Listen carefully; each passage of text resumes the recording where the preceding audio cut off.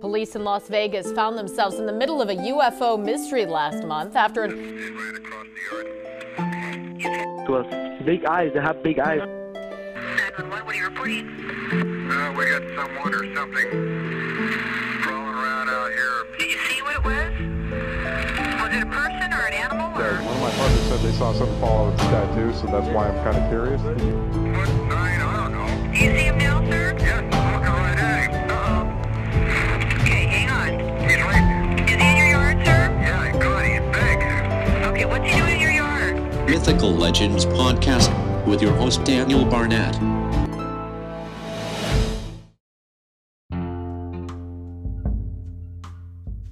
Welcome everyone to the Mythical Legends Podcast. As usual, I have my dad Craig with us. Hi, Dad. Hi, Daniel. How you doing, mate? You all right? Yep, good. Today we have a very, very special guest, television documentary producer, wildlife researcher, and technology director. I proudly present Doug Hajicek. Thank you for spending time with me today, Doug. How are you? I'm doing good, Daniel. And hello, Craig. Hi, Doug. Where are you based? I am in Minneapolis, North Minneapolis, Minnesota. And like today, it was really interesting. I've got my crew out to Washington. We're shooting Legend Meets Science, which is behind me, a new film. And so I'm doing all these interviews remotely, so I can kind of double dip because I'm going on my own trip to the Arctic for the film. Wow. And I'm packing and getting ready for that. So kind of allows us to do more than one thing. So I've been interviewing all day and now I'm getting interviewed. That sounds like an amazing trip to go on. Yeah, that'll be fun. So could you tell our listeners about Legends Meet Science and a little bit about yourself, please? Yeah, so in about the year 2000, I started pitching a documentary called Legend Meets Science. It's actually Sasquatch Legend Meets Science. I wanted to do a scientific documentary on all the data and everything we knew about the Sasquatch. And I wanted to get scientists to study the evidence, which had never been done. Basically forcing them to study it and then give a solid conclusion at the end. If they thought it was BS, then they could say it was BS. Whatever it was, it was. And so I got interested in wanting to pitch this because I was up in the Arctic and I found my own footprints. And I had already been studying black bears and polar bears and grizzlies. I knew these tracks were none of those. But then when I saw a track in front of a tree trunk, about a 7-foot tall stunted black spruce tree, and there was a track on the other side of it, it stepped over that tree. And that's where everybody went, we need to go now. People I was with, they're like, we need to leave. They were literally scared. Wow. And so we got back in the boat. We did a lot of photos and video. Then we got back in the boat, and I tried to get the float plane. We had an airplane there on floats, that can land in the water. And I tried to get him to get up in the air because I figured we could follow those tracks to the track maker. Because in the Arctic, there's very little trees, and he thought we were trying to play a joke on him, that we were trying to hoax him, make a fool out of him. And he got actually very angry, and he demanded we get out of his tent. He threw his clipboard. And so we left sheepishly. But when I got home from that trip, I had studied, the video and film we had. And I just determined, because I was already doing wildlife research. I'm like, oh, I want to do this now. And so it was kind of life-changing. And that's kind of what happened. We did Legend Meets Science for Discovery Channel. And now it's been 21 years since we did that. Dr. Jeff Meldrum wrote a book based on the doc. He is now writing a new book, Legend Meets Science 2, based on the new film. We're conducting a ton of really cool science. Today, or actually yesterday, we took, as an example, we took and went to the Freeman footage film site. If you're familiar with the Paul Freeman footage, it was taken in, I believe, 1992. So we got a LiDAR drone, huge drone. I mean, this is really expensive. It's about $100,000 drone. And we droned and mapped the entire film site, which has been unchanged since 1992. There's stumps there that still, where the creature passed between, that are still there. But we mapped the whole area. So now we can rebuild all of the data and create a 3D animation. Actually, we could even do an Oculus Rift type 3D where you could zoom through the film site and really understand, even look through Paul's eyes, the filmer, of what he saw that day. So it's really historic what we did yesterday as an example of some of the content. All of it will be mind-blowing in Legend Meets Science 2, guaranteed. Sorry, that was quite a rant. That's all right. I am mind blown listening just to that. And it's funny you bring up Dr. Meldrum, because we actually spoke to Dr. Meldrum a couple of weeks ago on the podcast, and he was a fascinating he really gentleman. But so did he base that book on your documentary then? Yes, correct. Wow. Yeah, a lot of people think I based the doc on the book. No, he based the book. I've got to admit, I thought it was that way around. Correct. Oh wow. Yep. In the new book will be based on the new doc, but in the new book, it's going to be really cool because we're putting what we call IBT technology into the book. So when you buy the book, you'll also be able to get hundreds, maybe more audio and video clips in the print book that you can play in the print book. And that's my publishing company that I started 2 years ago, is using this new technology to do that. So we're just, it's kind of like a big family. I was on the phone all day with Jeff yesterday because he was on site. So it was Jeff, Cliff Brockman, the technician who owns the LiDAR drone, and then Isaac Tian, who is a PhD in video engineering, artificial engineering, and graphics. So he'll be taking all of his data now and turning into something really usable, extremely visual. But what was so cool, after we got all the data, it's like millions of points of data. Everybody saw the data. They said, even the raw data is stunning. It is so amazing. I have not seen it yet. It just got emailed to me. So I'm excited tonight when it gets quiet, I'm going to start looking at the data and studying it. When we spoke to Dr. Meldrum, and when I'm still emailing him, he actually spoke quite highly of you. Cool. He actually mentioned you in our last podcast that we did with him, and I've been speaking to him. He's like, I've got to go and see Doug, and he's. Oh, that's so cool. But he has. Jeff is like, he's so articulate. He's like no other. And when I did not really need him at the film site, but he drove 5 hours each way to make sure he was there for this historic event, and it was so cool. And Cliff Brockman from Finding Bigfoot was there, and Cliff is the one that really knew where all the landmarks were. So it's a big team effort. Wow. Big team effort. It sounds amazing. But there'll be, like I said, there'll be, I believe, about 24 brand new categories of evidence that will be introduced on the Bigfoot or on the Sasquatch. And we're really hoping it'll raise the bar a bit to get, more scientists interested in it. But here's what was so cool. I interviewed Isaac Tian yesterday, and he said, Doug, that's one of the reasons I got my PhD, because I watched Legend Meets Science 1 when I was 15 years old. And here he is now, I don't know what he is, 30 some years old, and he's now helping solve the mystery of the Bigfoot, and he's got his PhD. So it's just really, it made me feel really good. It's very cool. Let me ask you this.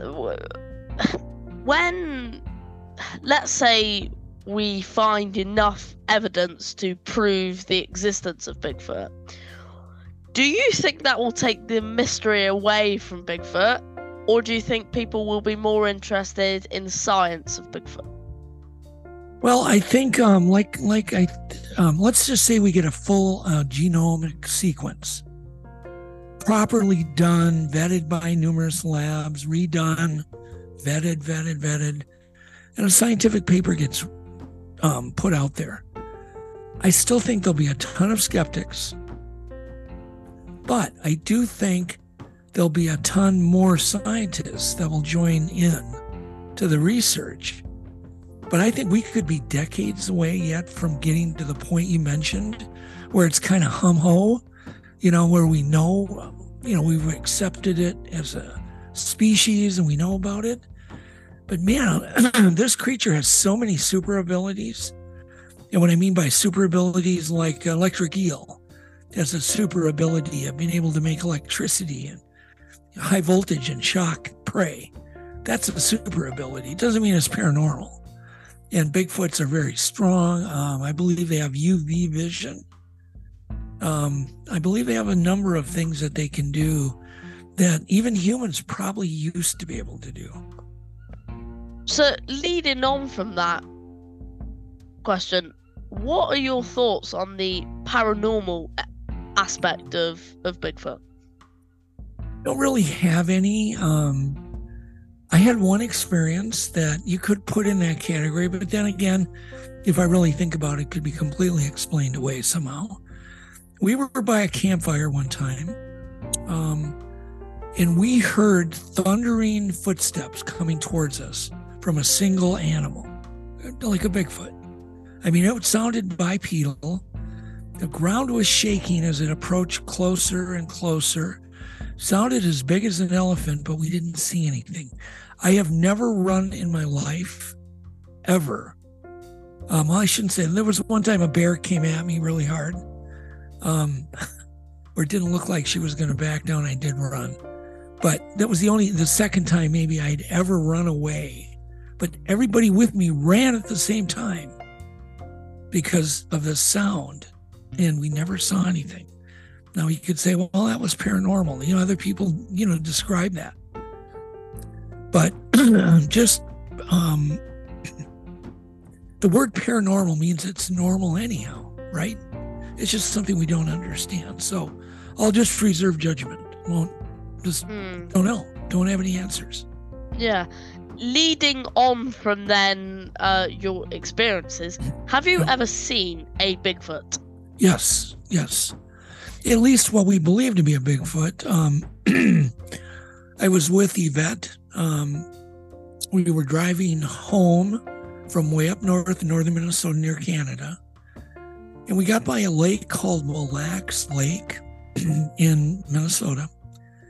And as we approached a stream, there was a stream, you could see it on Google Map. On the right side, there was a creature standing at the side of the road, waving its arms, almost like a hula dancer, like a Hawaiian hula dancer.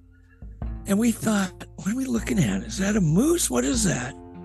It was big, and so we thought maybe what were our movement were antler movement, right? But as we got closer, we could see fingers. We could see then it was shoulders, arms, legs, and literally you're in shock. And we were in a Corvette at the time, driving low with the headlights on bright. So this thing lit up very bright. There was no shoulder, so it was standing literally maybe 3-4 feet from where we passed. So we had an amazing look at this thing, and Yvette yelled out, "It looks like a snuffleupagus, like from Sesame Street," because of the hair that was hanging off the bottom of the arms was so wavy and amazing. Was it a Bigfoot? I didn't see the face, nor did she. Could it have been a guy in a suit? boy, if it was a guy in a suit standing a foot away from the free, this highway, it's a county road, but people still were coming back, and I'm not the only one that saw it. We didn't pull over because there was no safe place to pull over. Otherwise, I would have. But to me, it looked like it had taken a swim. It was very hot that night, very hot and windy. I believe it took a swim, and literally before it walked back into the forest, which is hot and humid, it was drying off in the breeze. Who knows? We'll never know. If I was there, I would have just been frozen in shock that I saw that. Yeah. So I should have had a dash cam. If I would have had a dash cam, Craig, we wouldn't, I'd be showing you the footage. Yeah. And like an idiot, no dash cam. But it seems to be with a lot of the experiences, and very, very few it seems to be, that it just happens. It happens very, very suddenly. Yeah, and unexpected. And you have no. You can't go prepared for that, really, can you? Unless if you're on an expedition. But the thing is, the chances are you're not going to find it. Then it's not going to be one to be found, is it? Yeah. So it's a chance meeting, isn't it? Yeah, and you're not only not expecting it, you're just driving home. Yeah. You're not thinking about Bigfoots, You just want to get home because you're tired. You've been driving 4 hours. But then we had another sighting. Same circumstances, only this one was in daylight. It was about maybe 20 minutes before sunset.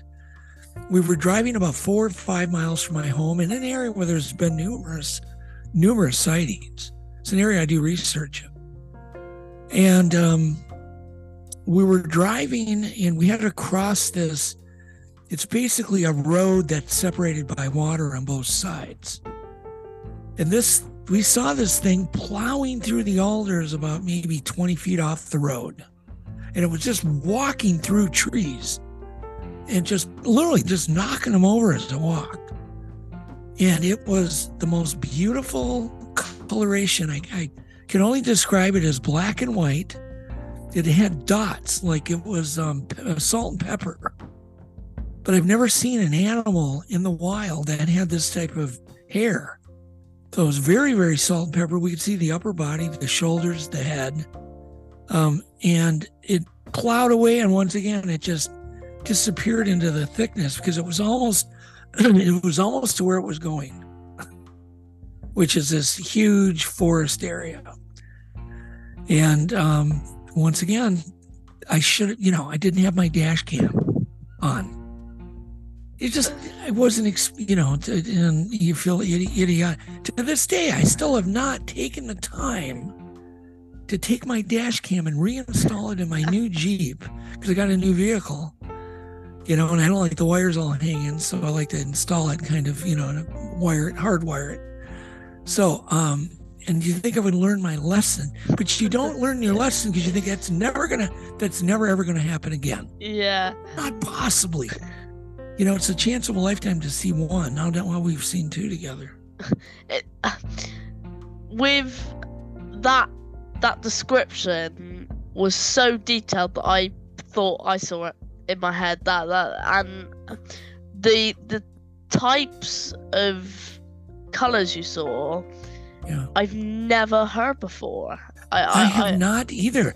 I've heard of salt and pepper, but this was like little clumps of hair were white and many clumps were black. Like it would have, 6, 7 hairs that were white that were coming out pretty even on its back. And God, you wish you could replay it again in your head. We see it, but you don't really know if the mind is playing a little bit of tricks, but we both remember the same thing. But the way it was plowing through this ditch in these alders, these small saplings, it's quite thick. I'd be stopped dead in my tracks, because these things are not easy to knock over. And it was just plowing through there. It thought it was hiding, but we could clearly see its upper body, and it was huge. So, but that area is an amazing area Only reason because it's completely, you cannot go in there. Nobody can go in there. They're not allowed. There's a huge hunting club that owns these many acres and these number of lakes. So they have riparian rights. They own the water also. So this area is completely off limits to people, dogs, camping, nothing. And that's why I believe there's continued sightings each summer in there, because they're going in there and they know they have complete refuge. So it's interesting. What? Listening to that, the few witnesses that I've spoken to have actually said that it's around water, it's around lakes, and it makes me a bit more open to the fact that maybe it lives near water, maybe it. Or... there's some reason they do. They never, most sightings are within way under 500 yards from water. There's always a creek, a pond, a river, a lake. And there's more to that story that we are going to try to cover in Legend Meets Science too, using very high-tech GIS data. So we are going to cover that very heavily. Because I will watch that, and I will, and it makes me think maybe there's a link to water and Bigfoot. Maybe I'm. Well, for instance, guys, there could be a plant that they have to have that grows near water. It could be the water itself. They have a huge need for water. There could be a water also is very natural corridors. They're seldom developed. They're always usually forest around them, trees, cover around, especially around creeks, because they're flood zones. Nobody builds around creeks and streams. That's really, an area where the runoff goes that floods every so many years. But there's always tree cover. So there's many reasons. Also, animals love edges. A stream is an edge. A creek is an edge. A lake is an edge. And if I were a betting man, I would bet there is 100 times, more wildlife around edges. And that includes agricultural edges, near woods. And there's never really been a great study on this, but I think about 100 times more animals and wildlife near edges than there is in the middle of a deep, deep forest. Yeah. And so if you studied 60 acres with a lot of edges and then went into the deep, deep forest, I think you would find 100 times more animals living in the 100 acres where there was a lot of edges. That's my point. And funny you say that. I've started to go on expeditions of my own, and to really kick it off, I started with deer, because we're really known for deer around this area. Yep. And when you said that, I actually saw that deer near those hedges. That's where I found them. And yep. So you're going to find them near orchards where they grow grapes, there's apples, corn, farms, lakes, right on the edge of the suburbs, right on the edge of houses where the country and the city meet. There's actually more Sasquatch activity in those suburban areas than people would like to think. And those are the sightings, Daniel, nobody reports because people think they're crazy. Yeah. Why? Because there's a gas station 3 miles away. So they're not saying anything. So there you go. Yeah. Following on from that, sorry, Daniel, just following on from that, Doug, so when you had your first encounter, what was people's responses? What were your friends and family's responses to that? I don't know. They're not really going to tell you, but generally people do the eye roll. I don't know. I'm the Monster Quest guy, so I always have no credibility. So already I don't have any credibility. Not at all. But I do know this. I'm not shy of telling people about this mystery, only because I think it's one of the greatest mysteries on the planet. And you have reports over in the UK, and around Scotland and areas. And I know there's some investigators. Some of the investigators may think it's bull even, but think about Europe. It all is attached to Siberia. It's all it's within walking. Animals roam, they move. The swim across the English Channel doesn't bother me at all. These things are called water apes for a reason.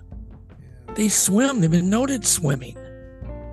So, people can swim the English Channel, right? And we have where we live, we have the Exmoor Beast, Legend of the Exmoor Beast, and stuff like that. And it's Have you had any have you done any research at all into the Exmoor Beast or any sort of those cat-like? Yeah, I've produced now 3 full 1-hour shows on it. Wow! I just executive produced 2 more that were done last year. That ran on what's the TV? A&E owns it. Blaze. Is it Blaze Television? Over there. Yeah. They just ran. I think it ran in October.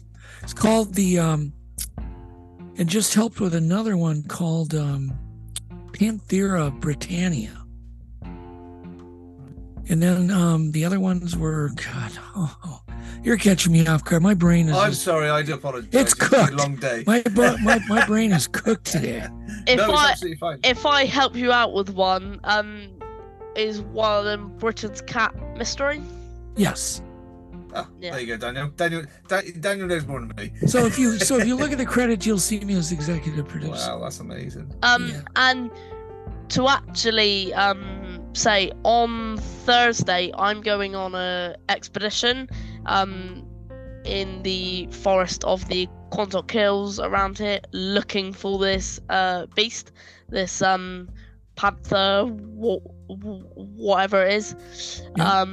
And who knows? Yeah, and I think it's a mystery that we can look into. Yeah. Well, there's a lot of evidence, Daniel. I mean, it's right there. If you believe in tracks, animals leave tracks. I leave tracks. There's so much evidence, and it'll be continued more and more and more. And yeah, I'd love to. Maybe I can fix you up with some people. I would love that. Woods. Yeah. Right. So my next question for you is, could you tell us about your own Bigfoot research? Oh no, let's see. Okay, we just completed the world's first wilderness artificial intelligence small tiny camera with a man that I work with who camped alone manning all of these cameras for 30 days. 30 days alone in the wilderness. No power, no everything. We actually had to figure out how to basically build a television station in the middle of the forest.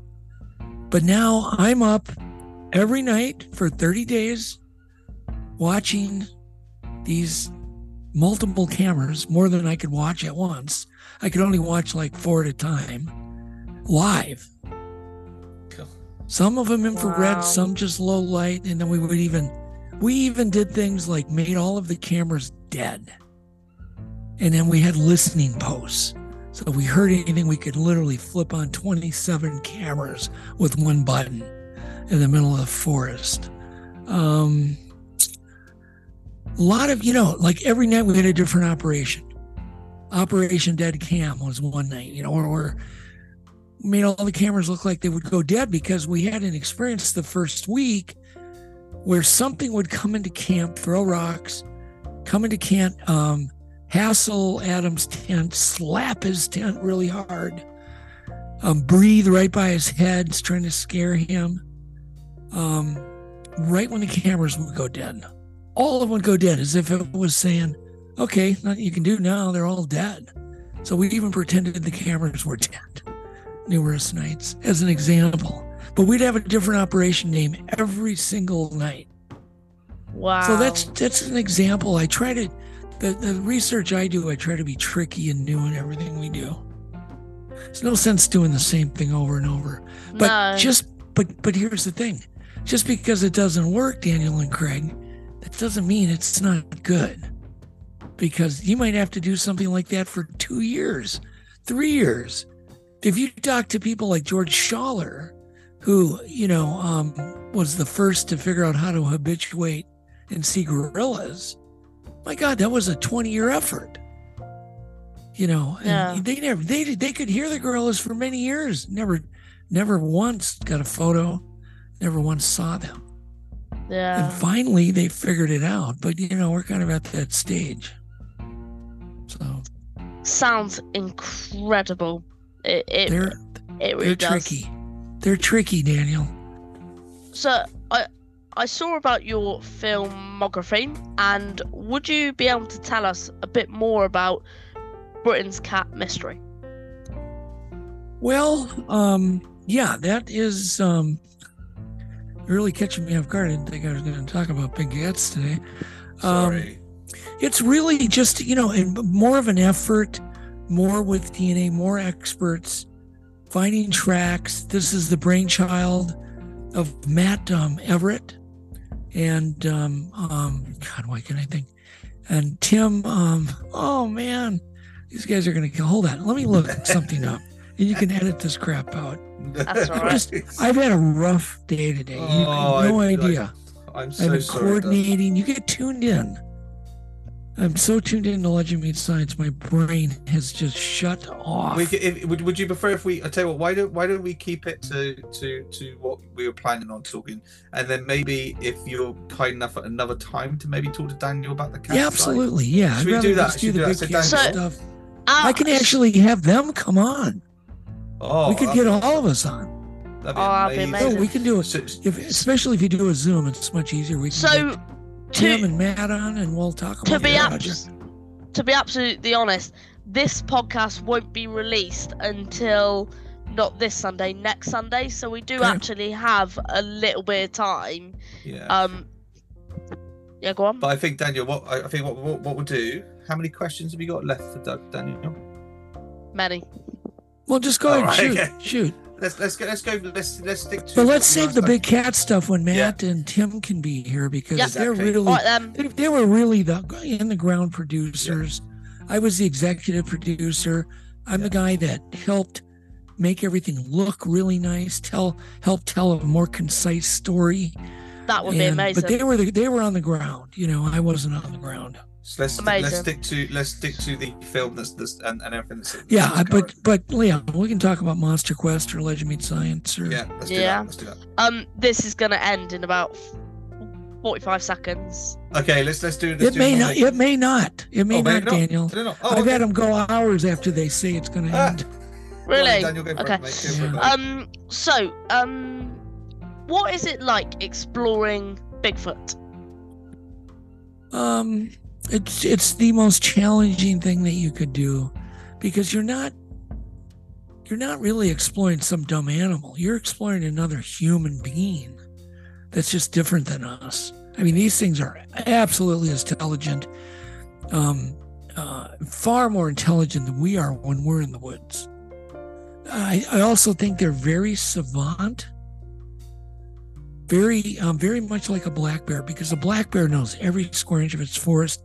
It can find a log 10 years later that it flipped over and knew there were ant pupae under it, and go right back to that log and make a beeline to it. I think Bigfoots are like that. I think they're very much savants, very, very intelligent. They know their environment. And that makes this a real cat and mouse. And I'm not trying to hurt them. I'm not trying to fool one to shoot one. I'm trying to fool one to get better photographic, close-up, clear, high-definition footage, or at very least sequential photos that would be considered Nat Geo quality. Yeah, and I love your opinion on on everything, because you're the open type of person to some things, and you can't be sure if something's right or wrong. Yeah, no, you're right. And what I've said to all my interviewers is nothing is silly until it's proven wrong. Exactly. Exactly. I agree with you. Yeah. And we don't know really much about these creatures any more than we knew 30 years ago. I've been doing this since about 91. But do I really know? No, I kind of know some things, but I'm not, like, we know they like water. We know they do sounds that sound like wood knocking to communicate. We know they're omnivorous. There's certain just general things that we know. We know they like corridors. We know they're not really afraid to necessarily always show themselves. They're not afraid to stand. If it suits them, they'll stand in front of a road. They'll cross a road in front of a car. We know they'll do things. We know they're not perfect. But what we don't know is their real true abilities. We don't know their DNA. The Untold Radio Network website, and it says right at the top, pre-order Legend Meets Science. Oh, yeah, we'll do that. Amazing. So it's cheap. I think it's like $10. It's not, and you get your plus when you pre-order, you get your name in the credits. Wow, Daniel, did you hear that? Yeah. There you go. And of course, there's many levels, and we've been supported by some really generous people. There's people giving us up to $10,000, which there's some people have given us money that we don't even want anything in return. We just believe in what you're doing. We believe you, and so it's been just wonderful, But it's just insane the cost of doing anything anymore, Doug, I want to thank you so much for everything, and I would love to get you on again at some point, and I will see you guys in the next podcast.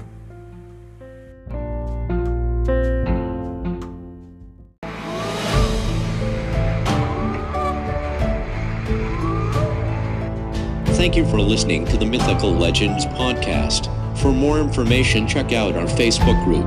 The truth is out there.